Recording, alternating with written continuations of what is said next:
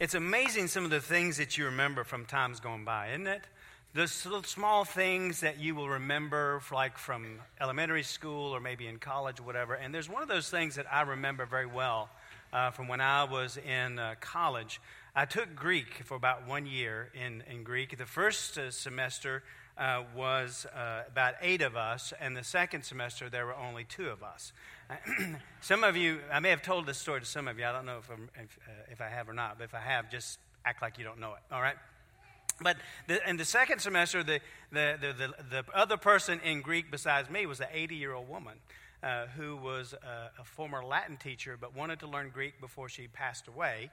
And so she was just auditing the class. I was the only one in there for a grade, which was really not a good thing. But nevertheless, taking Greek. And our Greek professor was a man by the name of Primitivo Delgado. So he was Cuban. So I learned Greek with a Cuban accent. And so one of the things about the Greek, this professor, is we always had our class at 8 o'clock Monday, Wednesday, Friday. 8 o'clock in the morning. That's not a fun time to have a class, by the way. And one of the things that you had to do in learning this language, as in most languages, I suppose, is that you learn that you conjugate verbs. And there's a suffix at the end of the verbs that gives you an indication as to whether it's first, second, or third person, singular, or plural. And those words at the end of the Greek words are o, is, omen, ete, usi. And so this probably 75, 78-year-old professor would come down the hall. We'd be in our classroom, and we'd be sitting in the desk waiting for the professor to come. He was always right at 8 o'clock or just a few minutes after. But we would be in our seats waiting for him to arrive, and first semester and second. And we'd always hear him coming down the hall, and he'd be doing the same thing. O-E-C, omenete usi. O-E-C, omenete usi. And that's the only reason why I can remember those today. That's the only reason I can remember those. That's about the only thing I can remember really well from Greek. But, we learned in taking this language that we had to parse words. We had to parse words. And to parse a word means that you would break the word down to understand or analyze what it really means. Well, as we come to today's passage of Scripture, we're going to look at something that Jesus says. And we really don't need to parse it down because it is very, very clear what Jesus is saying in this passage of Scripture. And so we want to see what he is saying to the Pharisees, but also see how it applies to us today as well. Y'all with me this morning? So that's what we're going to look at here in this passage of Scripture. And so we're going to look at John chapter 8. We're going to finish out this chapter today, starting in verse 37, going to the end of the chapter, verse 59. And so in honor and reverence to the Word of God, if you'd please stand as I read this passage of Scripture for us today. Remember that he is speaking to people who said, we talked about this last week, who said they believed in him, but in reality we see through the rest of this chapter that they really did not believe in him. They were only saying that they did, or they may have believed him in one fashion, but not fully. So we pick up now in verse 37. He says, I know that you are Abraham's descendants, but you seek to kill me, because my word has no place in you. I speak what I have seen with my father, and you do what you have seen with your father. They answered and said to him, Abraham's our father. And Jesus said to them, if you were Abraham's children, you would do the works of Abraham. But now you seek to kill me, a man who has told you the truth, which I heard from God. Abraham did not do this. You do the deeds of your father. And they said to him, we were not born of fornication. We have one Father, God. And Jesus said to them, if God were your father, you would love me. For I proceeded forth and came from God, nor have I come of myself, but he sent me. Why do you not understand my speech? Because you're not able to listen to my word. You're of your father, the devil, and the desires of your father you want to do. He was a murderer from the beginning and does not stand in the truth because there's no truth in him. When he speaks a lie, he speaks from his own resources, for he's a liar and the father of it. But because I tell the truth, you do not believe me. Which of you convicts me of sin? And if I tell the truth, why do you not believe me? He who is of God hears God's words, therefore you do not hear because you are not of God. And then the Jews answered and said to him, do we not say rightly that you're a Samaritan and have a demon? And Jesus answered, I do not have a demon, but I honor my Father, and you dishonor me. And I do not seek my own glory. There is one who seeks and judges. Most assuredly I say to you, if anyone keeps my word, he shall never see death. And then the Jews said to him, now we know that you have a demon, for Abraham is dead, and the prophets, and you say, if anyone keeps my word, he shall never taste death. Are you greater than our father Abraham, who is dead, and the prophets are dead? Who do you make yourself out to be? And Jesus answered, if I honor myself, my honor is nothing. It is my Father who honors me, of whom you say that he is your God. Yet you have not known him, but I know him. And if I say I do not know him, I shall be a liar like you. But I do know him and keep his word. Your father Abraham rejoiced to see my day, and he saw it and was glad. And then the Jews said to him, you're not yet 50 years old, and you have seen Abraham. Jesus said to them, most assuredly I say to you, before Abraham was, I am. And they took up stones to throw at him. But Jesus hid himself, went out of the temple, going through the midst of them, and so passed by. Let's pray together. Father, we thank you for the power of the Word of God. We thank you, Lord, for the power of the word of Jesus as he spoke here to these people in our passage today. And we thank you for the power as your Spirit speaks to our heart today as well. Lord, may we have eyes to see and ears to hear. May we take the word now and apply it to our word, to our own hearts and our own lives. May we hear the word very clearly, Lord, that you have for us today. And Lord, we trust you by faith that you're going to work in all the hearts and lives of all of us here today. Lord, to bring about a challenging message that we need to hear, a conviction where we need to hear, a call upon our lives to live like you, live for you. But Lord, to hear what you need for us to hear as you are who you say you are in the word. Now, Lord, may you have your way in all of our hearts and lives. May your word be powerful in each of us. And Lord, we look forward to what you're going to do in us. And so, Lord, when we walk away from here, we'll know we've been in your presence. So, Lord, may the words of my mouth, meditation of my heart be acceptable in your sight, O Lord, my rock and my redeemer. For it's in Jesus' name we pray. Amen. Thank you. You may be seated. Well, if you picked up a bulletin, you notice something just a little different today. There really is only one point. But don't get too excited, all right? Because there's 3 sub-points, all right? And then there's 2 sub-points under those. But we're going to get them all here as we look at this chapter. But there really is just one main point for the message today as we look at Only Jesus, that's our series, seeing the Savior in this selfie world and seeing him as the I am. And so the main point that we want to look at as we think about Jesus being the I am is the fulcrum of our faith. The fulcrum of faith. The fulcrum of faith. Okay, so last week, if you recall, for those of you who were here, I gave you a little bit of a math lesson at the end about the greater than sign and lesser than sign. So yeah, I didn't charge you for that at all. I'm not going to charge you for this one either. And that is this science lesson and what a fulcrum is. Okay, so a fulcrum, as you may know, is the point where a lever arm moves. So if you think about a seesaw, that point that's in the middle of the seesaw is the fulcrum. It's the pivot point, okay? So the pivot point. And so what we see in this passage today is a pivot point. It's a pivotal moment. It is the place, the fulcrum of faith. And so we see the pivot point in what Jesus is saying here, but it's also the pivot point of being a disciple of Jesus as well. And so what we find in today's passage of Scripture is a very poignant and a very pointed discussion that we see here between Jesus, as you heard it read just a moment ago, between Jesus and the Pharisees or the Jewish leadership. And so as the discussion heats up, and indeed you can hear it, it's heating up, and it does heat up.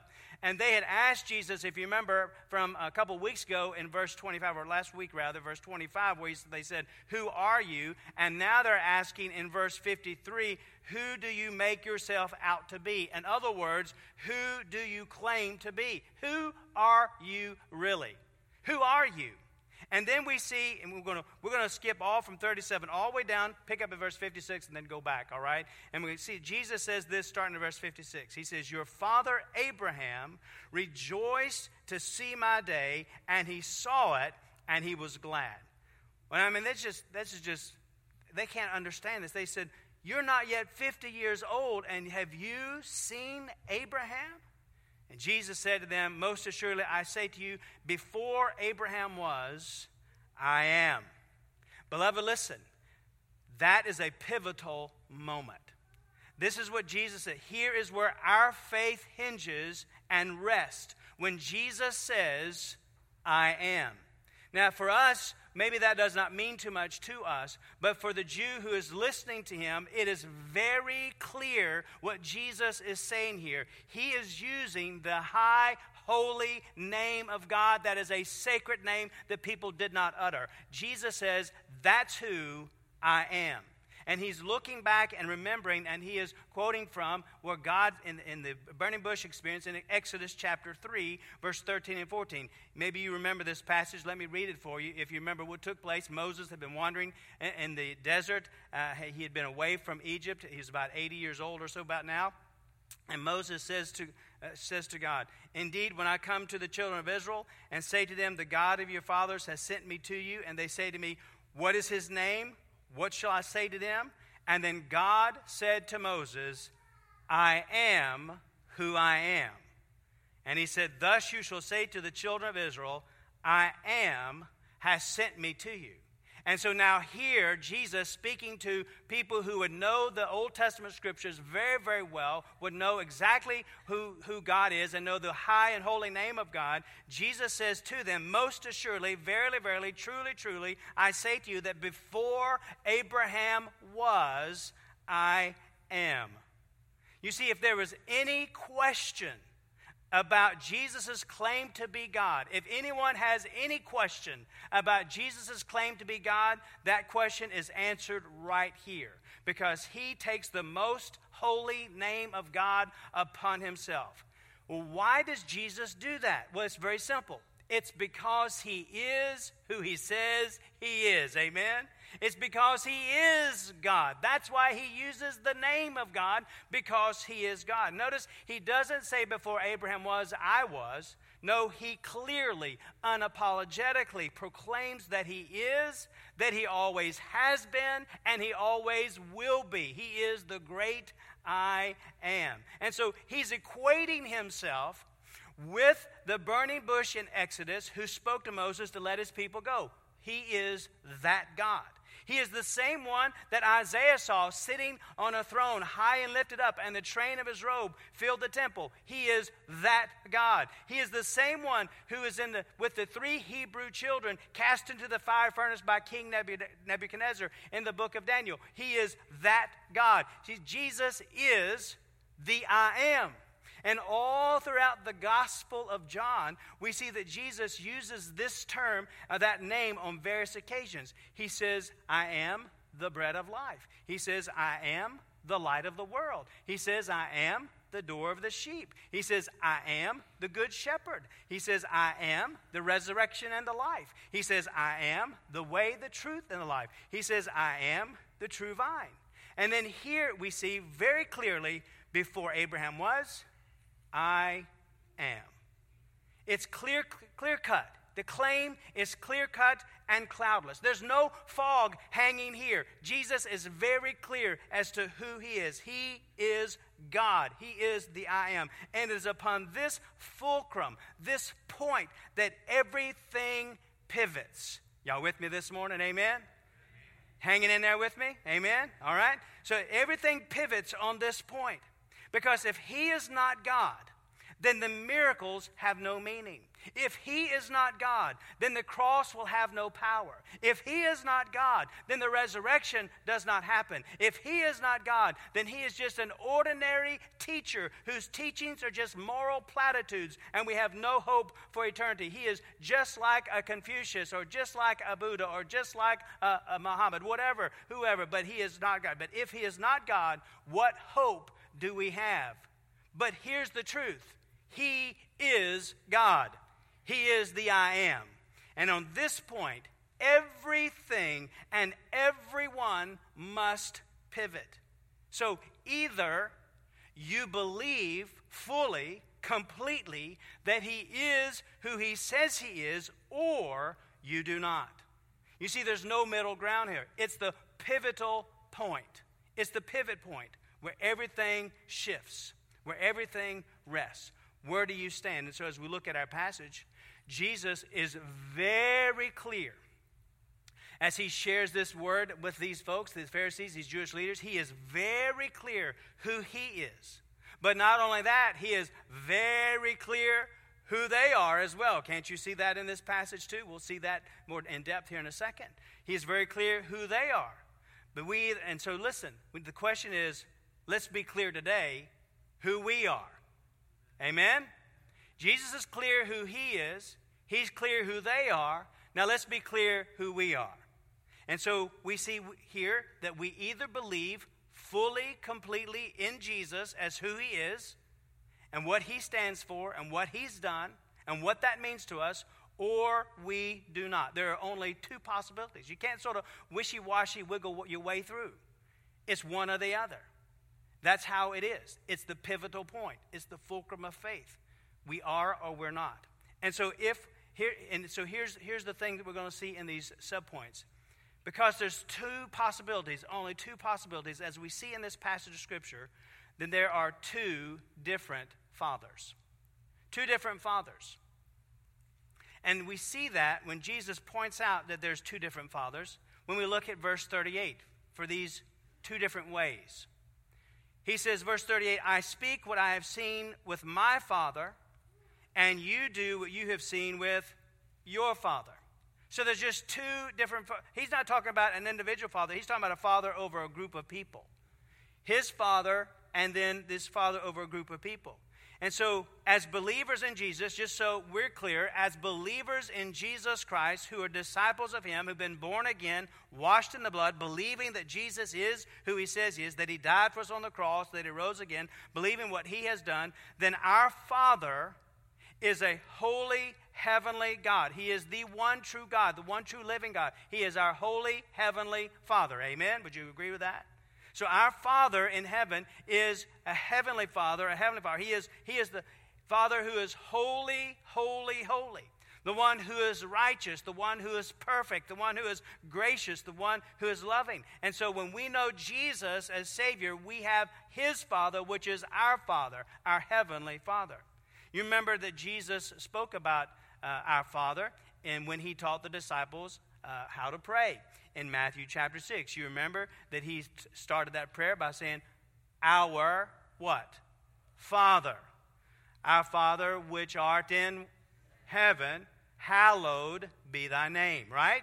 And so we see that it is our Father when we know Jesus Christ as Savior. And he is in heaven. He's a heavenly Father. He's a holy Father. Hallowed be thy name. And his name is to be reverenced, is to be in awe of who he is. Our Father is in heaven, and hallowed be his name. But also we see in Isaiah chapter 64 and verse 8, it tells us, but now, O Lord, you are our Father, and we are the clay, and you are our potter, and all we are the work of your hand.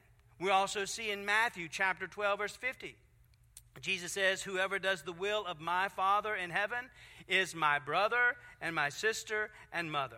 So we have the same Father if we are children of God, if we are disciples of the Lord Jesus, been born again. And in Romans 8:15 it tells us this, for you did not receive the spirit of bondage, again to fear, but you received the spirit of adoption by whom we cry out, Abba, Father. He is our Father.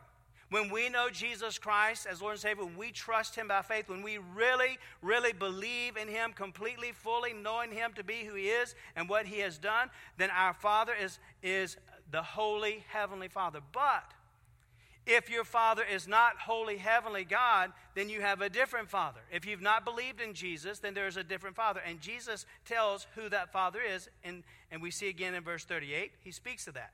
He says, speak what I have seen with my Father, you do what you've seen with your father, speaking to the Pharisees. Then in verse 41 and verse 42, it says, you do the deeds of your father. Then they said to him, well, we're not born of fornication. We have one Father, God. And Jesus said to them, if God were your Father, you would love me. So he's indicating that their Father is not the same as his. God's not their Father. And then in verse 44, at the beginning of that, we see that he clearly spells out. Here's the very clear point. You are of your father, the devil, and the desires of your father you want to do. So what we see here is that Jesus is pointing out to these people, these Pharisees, these Jewish leaders, that they do not have the same Father as genuine believers in Jesus. And of course, they argue with him in verse 39 and say, but wait, Abraham's our father. That's who our father is. Now, they were from the line of Abraham, but they were not true children of Abraham, Jesus points out, because Abraham believed God, and Abraham trusted and loved God. And while these Pharisees and Jewish leaders were counting on the descendant line from Abraham to be their bargaining chip for salvation, these very religious people were still headed for hell. And so Jesus tells them that their father is the devil. Now, I don't know about you, but I find it interesting. As I was just pondering over the message yesterday, thinking about this, I was reading the newspaper and just thinking about, all the things that we look at in the world today and how things are just so evil. Amen? Right? And you would think that if Jesus is going to talk to anybody about their father being the devil, you would think that he would talk to the people who are the prostitutes and the wicked tax collectors, those who are thieves and the oppressive Romans in that day, or the sexually immoral. But no, that's not who Jesus is speaking to, and that's not who he's telling this to, but rather it's the religious people that he's talking to. The religious people that he says to them, your father is the devil. Those people who think that they are going to heaven, their father is the devil. Just as our father was the devil apart from Jesus Christ. Amen? You see, the Bible tells us in Ephesians chapter 2, verses 1 and 2, thinking about who we were. And you he made alive who were dead in trespasses and sins, in which you once walked according to the course of this world, according to the prince of the power of the air, the spirit who now works in the sons of disobedience. So this is who we once were before we came to know Christ, those who know Jesus Christ as Lord and Savior. Before we came to know Jesus, then we were under the power of the prince of the power of the air. We were his sons. We were the sons of disobedience who works in us. So who is this prince of the power of the air? Who is this one that he's talking about? The evil one, also known as Lucifer, also known as Satan, also known as the devil. And that's what Jesus says to the Pharisees here, is that you're of your father, the devil. Who is this devil? Well, we see some things about the devil here. In verse 44, again, he says, you're of your father, the devil, and the desires of your father you want to do. He was a murderer from the beginning, and does not stand in the truth, because there's no truth in him. And when he speaks a lie, he speaks from his own resources, for he is a liar and the father of it. And so what we know about the devil, or Satan, is that he is the enemy of God. Amen? The devil is the enemy of God. He is the one who is a murderer, the Bible says, Jesus says. He is a murderer, Satan is a murderer and a liar. You remember that he was the one who was in the Garden of Eden and in the form of a serpent and lied to the first pair, tempting them to sin, to rebel against God. And so we see that he is a liar, a murderer. He seeks to devour. He seeks to destroy. You know that passage of Scripture in 1 Peter chapter 5, verse 8 that says, be sober and be vigilant, because your adversary, the devil, walks about like a roaring lion, seeking whom he may devour. And that's what the devil seeks to do. He seeks to destroy and to devour. He wants none of us to give ourselves over to the Lord. He wants none of us to follow after the King. He wants none of us to give glory and honor to the Creator. He wants none of us to be anything like him, but rather to follow after him and to continue to be headed for hell. So that's who he is. He seeks to devour. He seeks to destroy you, your testimony, your witness, your marriage, your work, everything. He seeks to destroy it all. He also is the one who perverts the word of God. This is who the devil is. He perverts the word of God. He twists the word of God. He mangles the word of God, and he corrupts it to say what he wants it to say. In Genesis chapter 3, when he came before Adam and Eve, this is exactly what he says. He says to them, has God indeed said, you shall not eat of every tree of the garden? Well, what's he doing? He's causing doubt. He's twisting the word of God. The devil is still about doing that today, by the way, beloved. Seeking to twist the word and seducing the world to downplay the word of God and to doubt the word of God and to dump the word of God. See, he seeks to hinder God's work in the world. That's what he desires to do.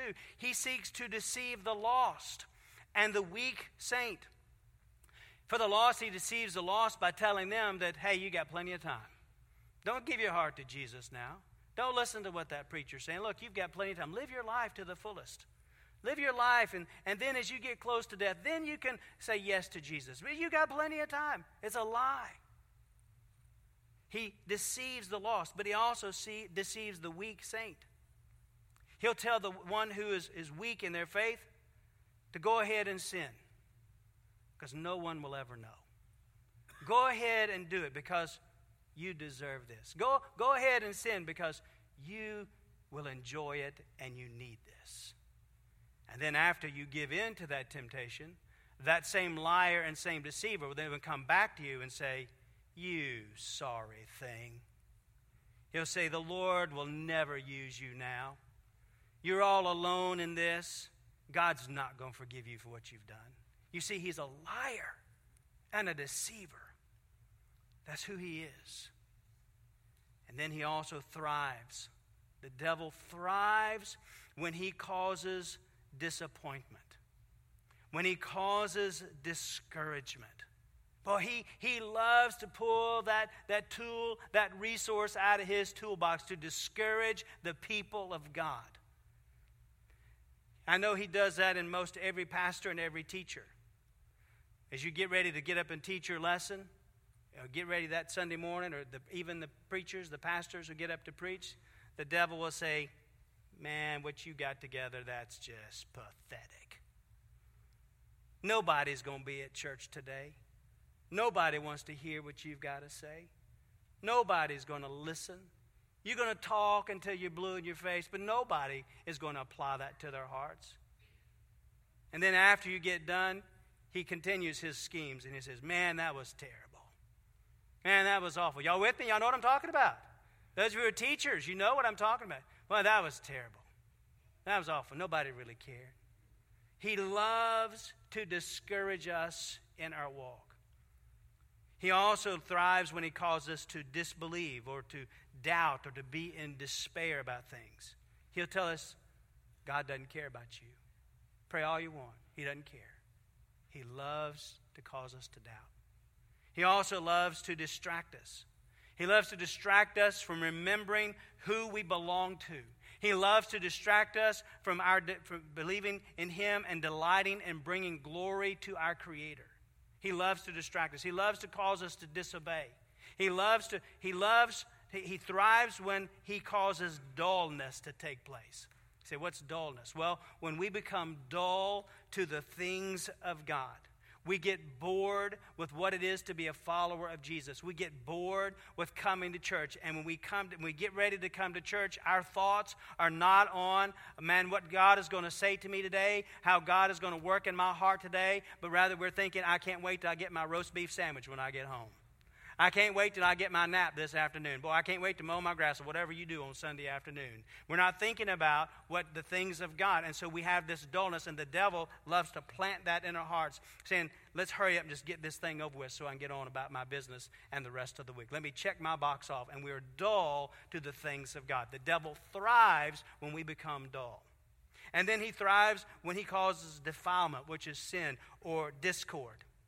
Man, he loves it. Listen to me now. The devil loves it when he can cause discord among a body of believers, because it will tear them apart, and it causes the world to take a look and cause the world not to want to follow after the one that they say is their Savior. He loves to cause discord. As I was thinking about this yesterday, I went across and found a story from back in 1999. And the title of the story was "Church Splits 4 Ways." Oh, have mercy. How in the world can you split 4 ways? Well, the story goes like this. In a place in Maryland, the story reads like this. 100 years of Christian fellowship and unity and community outreach ended last Tuesday in an act of congregational discord. Holy Creek Baptist Church was split into multiple factions. The source of dissension, you ain't gonna believe this. The source of dissension is a piano bench, which still sits behind the 1923 Steinway piano to the left of the pulpit. That members and friends at Holy Creek Baptist say that the old bench was always a source of hostility. How dare that bench be that way? At present, Holy Creek congregation will be having 4 services each Sunday. There's been an agreement mediated by an outside pastor so that each faction will have its own separate service with its own separate pastor. And since the head pastor is not speaking to the associate pastors, each will have their own service, which will be attended by the factioned members. The services are far enough apart that no group will come into contact with each other, and so an outside party between those services will be moving the piano bench to different locations and appropriate positions between the services in order to please all the sides and avoid any further conflict that could result in violence. Have mercy, amen? The devil loves discord because that church's witness is blown. Sometimes it's not a piano bench. You pick any item. The devil can use anything, any way, anyhow. We must be very diligent. Amen? Not to let the devil have his way to cause discord among people because it severs the fellowship, it causes the worship to suffer, and it causes the testimony to be hurt by the world that's watching. And our lamp is quenched. Be very careful. This is who the devil is. He's the one who's behind all of this. And so Jesus points to these religious leaders, and he says to them, your father is not the heavenly Father. Your father is the devil. Because the desire of the devil is for men to think and be and do evil things. But here's the thing. Believing and not believing in Jesus as the I am is the fulcrum of faith. The question is, what do you believe about Jesus? Is he God or is he not? Do you trust who he is and what he has done, that he died for you on the cross, that he rose again? And have you received him by faith, embraced him by faith, that you have a relationship with him where he is the Lord, the Master, and the King of your life? If yes, then God is your Father. But if no, what he said to the Pharisees is true for you today as well, that the devil is still your father. So we have one of two fathers, either the holy heavenly Father or the worldly wicked devil. And because we have two different fathers we see here, understand that since there's two different fathers, there's also two different natures. Y'all with me? Amen? So there's two different natures. Because children naturally do what their parents do. Y'all believe that? I mean, I can look at my kid sometime, and I can watch Christopher sometimes, and he will shift his face in such a way that I say, man, that looks just like me. Or I can hear my daughters laugh, and they say, that sounds just like their mama. Or they can, even using handwriting, some of their handwriting looks exactly like mine, which is horrendous, or Angie's, which is far better.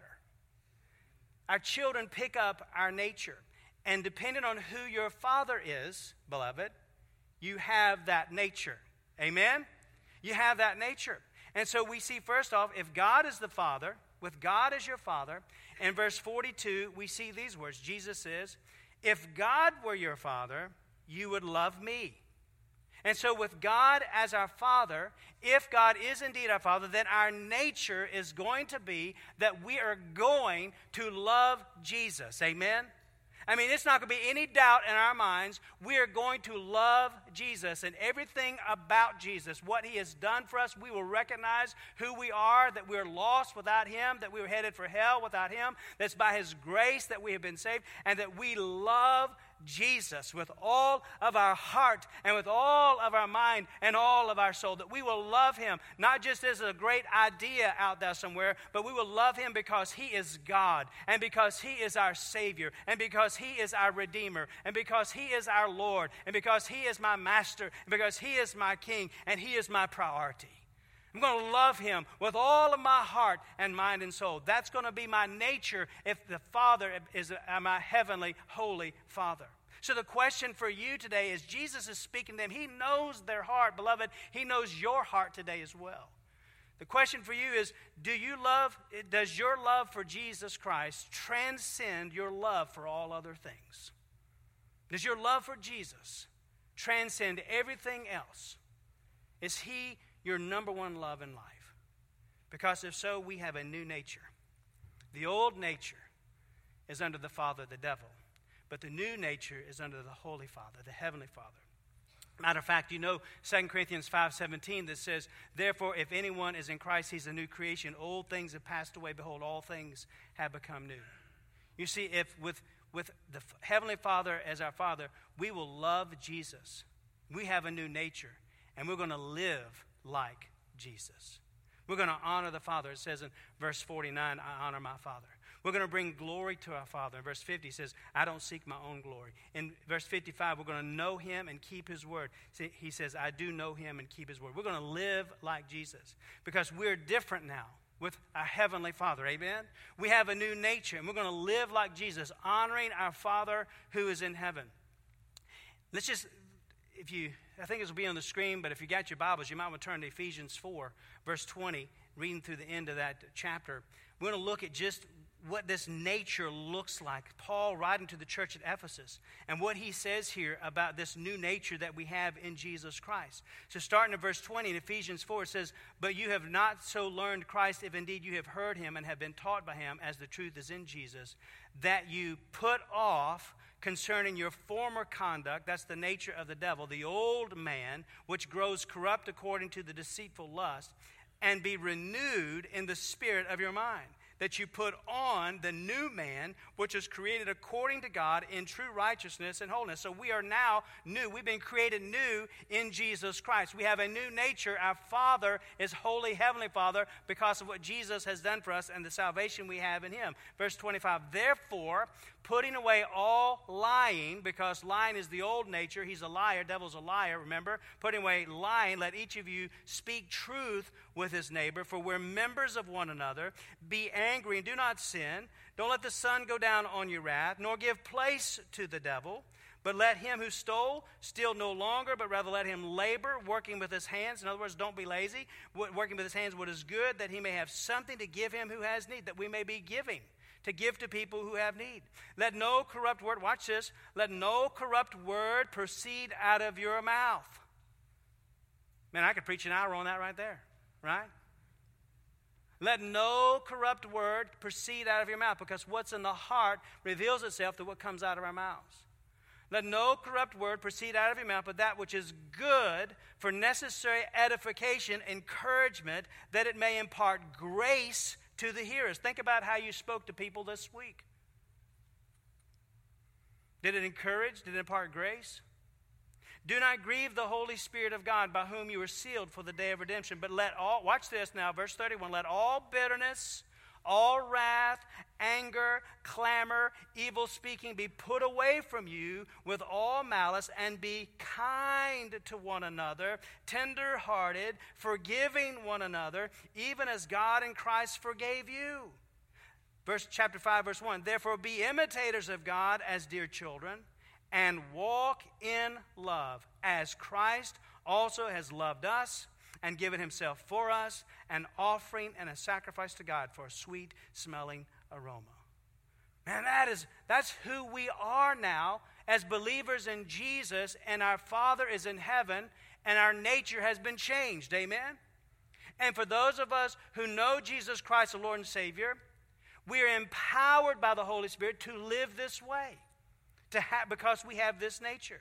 But then if we move further and look again at the opposite of that, but the devil as your father, in verse 40, he says, but now you seek to kill me, a man who has told you the truth, which I heard from God. Abraham did not do this. So in other words, If the devil is your father, then you're going to reject the truth.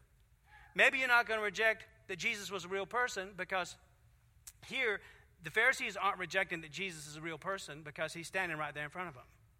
But rather, they're rejecting that he is who he says he is. They're rejecting his claim that he is God and that he's the one whom they must surrender and submit and yield to. That's rejecting the truth. In verse 41, we see this, if the devil is your father. Verse 41, it says this, you do the deeds of your father, which is lying, scheming, conniving to destroy. Verse 42 says, if God were your father, you would love me. So if the devil is your father, you're not going to love Jesus. And the opposite of love is hatred. So it's one or the other. You love or you hate. In verse 43, it tells us this. Why do you not understand my speech? Because you're not able to listen to my word. So if the devil is your father, then you're not able to understand or able to listen, meaning you're not able to heed or obey his word. You're not listening to him. You're not doing what he says. You're not following what he said for you to do.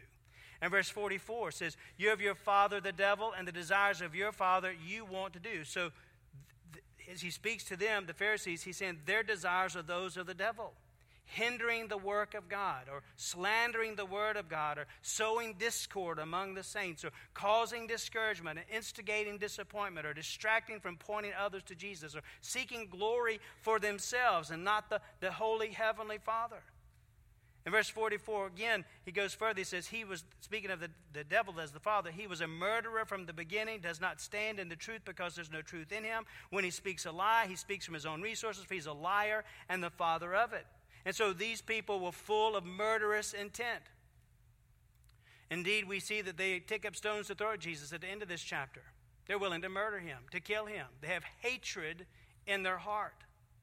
And so you say, well, I know I'm not a child of the devil because I'm not a murderer. But Jesus equates hating someone with murder. Hatred, anger, bitterness, unforgiveness are ways of the devil. Standing in falsehood, he says, they were not truthful with themselves, and they were deceiving others and themselves. Verse 48 and 49. The Jews answered and said to him, do we not say rightly you're a Samaritan and have a demon? When they said this to Jesus, that you're a Samaritan, they are insulting him. And you have a demon. They say, you're crazy. They're dishonoring and they're insulting Jesus. And that's the nature of the children of the devil. People who insult and dishonor him by saying they belong to him or believe in him, but they're living a completely different life. If we say we belong to Jesus, if we say that we love Jesus, but we are not living the life that he's called us to live and enables us to live, then we're living a lie, and so we are slandering and dishonoring and insulting our Savior. Insulting and dishonoring him. And then they want him silenced. They want him dead. And so today we want Jesus silenced too sometimes, where we want to do things our own way and on our own, and not let him tell us what to do. You see, if you believe in who Jesus is and what he's done, you have a new nature. The nature of the devil is not who you are any longer when you trust Jesus by faith. Amen? Y'all with me this morning? All right, 1 John 3:8, verses through 10 says this, that he who sins is of the devil, for the devil has sinned from the beginning. For this purpose the Son of God was manifested, that he might destroy the works of the devil. Whoever's been born of God does not sin, meaning whoever's been born of God does not deliberately, knowingly, habitually sin. For his seed remains in him, and he cannot sin, meaning he cannot habitually live a life that's characterized by the sin because he's been born of God. In this, the children of God, the children of the devil are manifest. In other words, clearly identified that whoever does not practice righteousness is not of God, and nor is he who does not love his brother. So whoever practices righteousness and loves his brother is of God. You say, well, Pastor, there are times when I just don't love my brother. There are times when I have a hard time loving people who are not lovable. There are times when I'm not being very loving. I'm rather angry, and I'm full of hatred, and I'm full of bitterness. But I love Jesus. Well, what that is, friends, is called the old sinful nature that's still creeping up in you. You need to crucify it. And remember how much Jesus loved you and died for you. Amen? For believers, the old nature is doing the deeds and having the desires of the devil. If you have no conviction when you do those things, then you belong to Him. But now those of us who know Jesus Christ as Lord and Savior, we have a new nature in Him. So what's your nature now? What are the desires of your heart? Are you living the truth or living a lie? That's exactly what Jesus is saying to these religious leaders. What does He see in you? Where are you? You only have one Father. It's either the holy heavenly Father worthy of worship or the worldly wicked father, the devil. What's your nature? Have you been changed by who Jesus is and what He's done in your life? Or are you still living that same old nature way? And so there's two different fathers, there's two different natures, and then real quick, there's two different ends. Last week we saw that there's two ways to die. Die in faith or die in our sin. And last week we saw that depending upon what you believe about Jesus and what He has done for you, reveals who your Father is and what your nature is, but also what your end will be right now. So right now, whoever your Father is, whatever your nature is determining what your end is if you were to die right this moment. If you know Jesus Christ as Lord and Savior and your Father is the Heavenly Father, your nature is His because you've been changed by Him and are constantly being changed by Him, then you have life. That's our end. Amen? That's our end. Verse 51 says, Jesus says, most assuredly I say to you, if anyone keeps my word, he shall never see death. The word keeps my word means if we're hearing who He is, seeing what He has done, and we've trusted Him by faith, we keep His word. He says he shall never taste death. Wow, what an awesome word that is from the Savior, amen? For those who know Jesus Christ, who believe in Him by faith, who have a relationship with Him, our Father is heaven, our nature is being changed, constantly being changed by Him, we know that, then we will never taste death.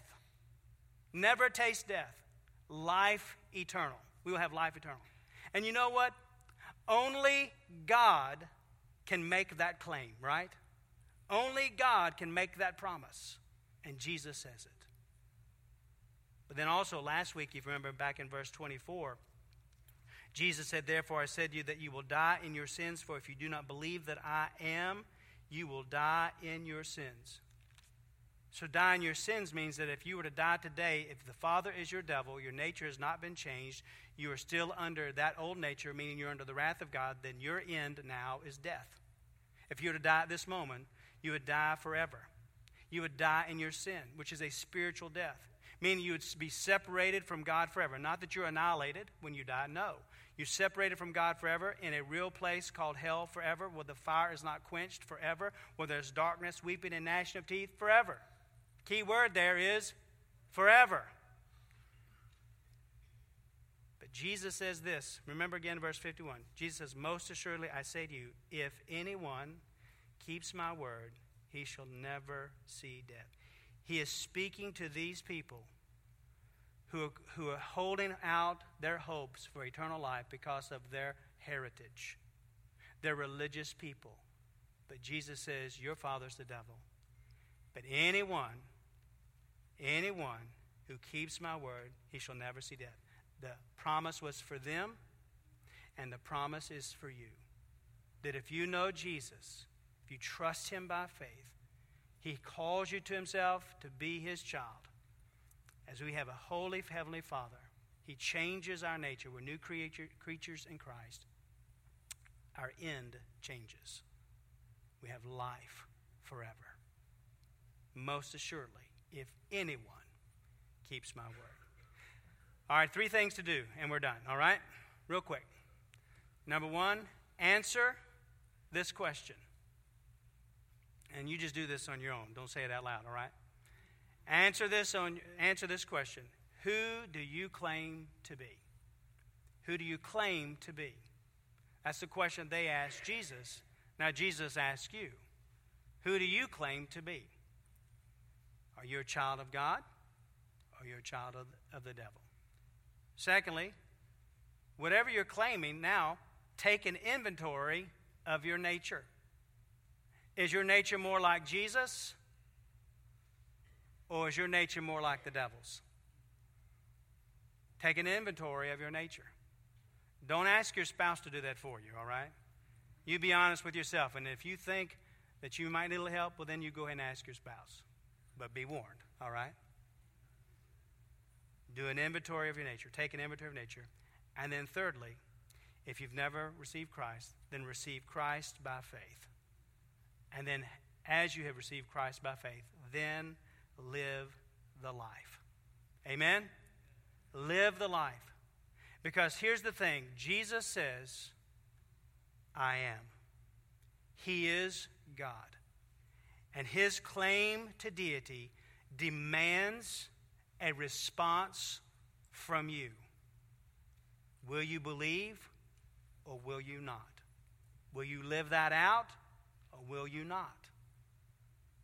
His claim to deity demands a response from you. Let's pray together. Father, may you have your way in our hearts and our lives as we seek to follow you. Lord, I pray that all over this building that there are people who say that they know beyond a shadow of a doubt that their Father is the Father in heaven. Hallowed be his name. That beyond a shadow of a doubt, their nature has been changed because of Jesus. That he has worked in their hearts and is continually working in their hearts. And that when they do sin, there's conviction. And they know that they belong to the Lord. And so there's life eternal. No doubt, Father, that in each of us, there are times when the flesh, the old nature, rears up its ugly head. Lord, help us to see it, ask forgiveness of it, crucify it on the cross, and walk away from it. But Father, maybe there are those here today who, if they take an actual inventory, an honest inventory, who would say to themselves, you know, I don't think I belong to Jesus. I think my father really is the devil, and my nature hasn't changed. I don't have any conviction when I do things that are more satanic than like the Savior. I need to know. And so, Lord, I pray that there are those here today who need to know Jesus as Lord and Savior, that this would be the moment. They would cry out to you, knowing that you're the one who saves us. As we turn from our sin and turn to you, embracing, believing with all of our heart that you are the Son of God who died for us, who rose again, and profess that you're the Lord of our lives, and live that out daily. Father, may you have your way in every heart and in every life here today.